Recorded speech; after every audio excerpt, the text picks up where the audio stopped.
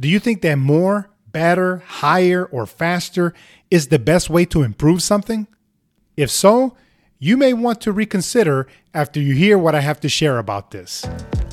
Welcome to the Life Athletes Podcast, where those who succeed in the gymnasium of life share their stories, experiences, and strategies for personal growth and development.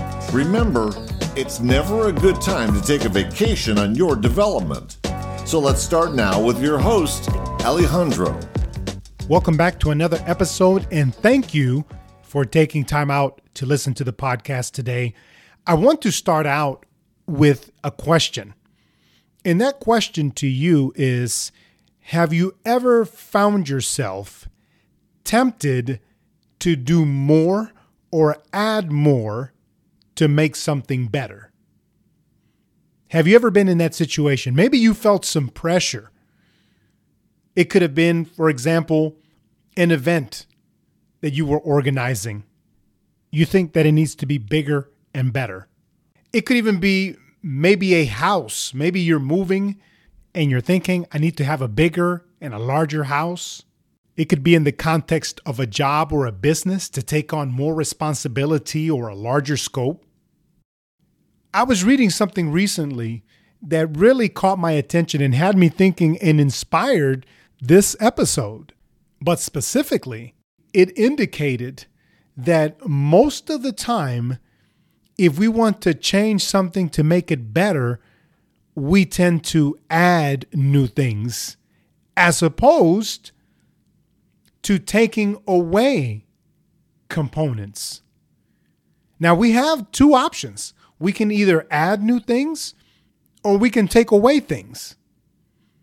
And what I read recently was about a study where participants were asked to modify a structure that was built with Legos. And what most people did is that they added more bricks. But a quicker and better strategy was to actually remove a few of the Legos. Which brings me back to this point that when people try to make something better, they think of adding first. In a general sense, what I was reading here was that people develop these, what they call cognitive shortcuts or heuristics, because they do work from time to time and then can become more easily or readily available to us. But also, addition is culturally valued.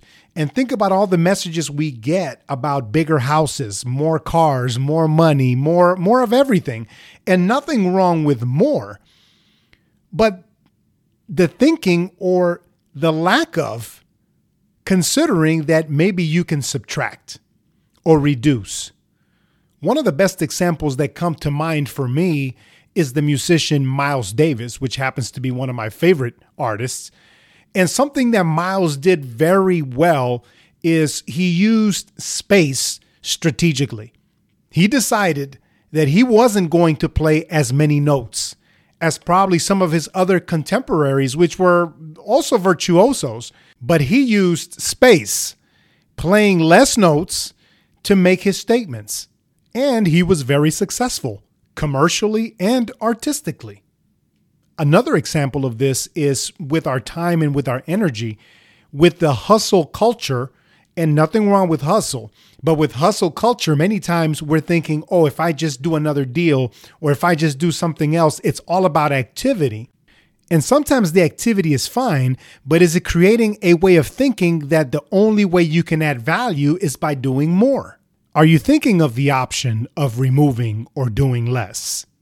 This leads me to think about the wisdom behind age-old religious practices, which are still valid whether or not you subscribe to faith or not.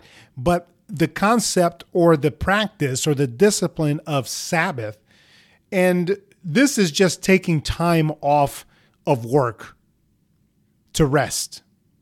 It's doing less. But the premise is that when you do that, more gets done. From a spiritual standpoint, it's putting your trust in God that God will do that work for you. If you don't subscribe to faith, it still works in that you are able to stop, maybe reflect and think more about what you're doing, thereby creating more intentionality in what you will do or not do going forward. And that is one piece that maybe we don't think about often enough, is pausing, stopping, doing less so that we can actually get more. What I want to communicate with you today is not that you should stop and do less, but to consider that you have an option, that it's not always adding more. You can always subtract. But I would say that if you take more time to think, to reflect, to rest, you might be better able to make that decision and be aware that you have those options. So where in your life are you overlooking the value of removing something, taking it away, in order to increase the appreciation of the rest? Let me know how this works out for you. You can reach me at lifeathletespod@gmail.com if you have any questions, suggestions, feedback, etc. That's lifeathletespod@gmail.com. If you are benefiting and enjoying the content on this podcast, I would urge you to subscribe, leave us a review, because that is the way that we can continue to sustain it and bring you guests that you want to hear from. Until next time, friends.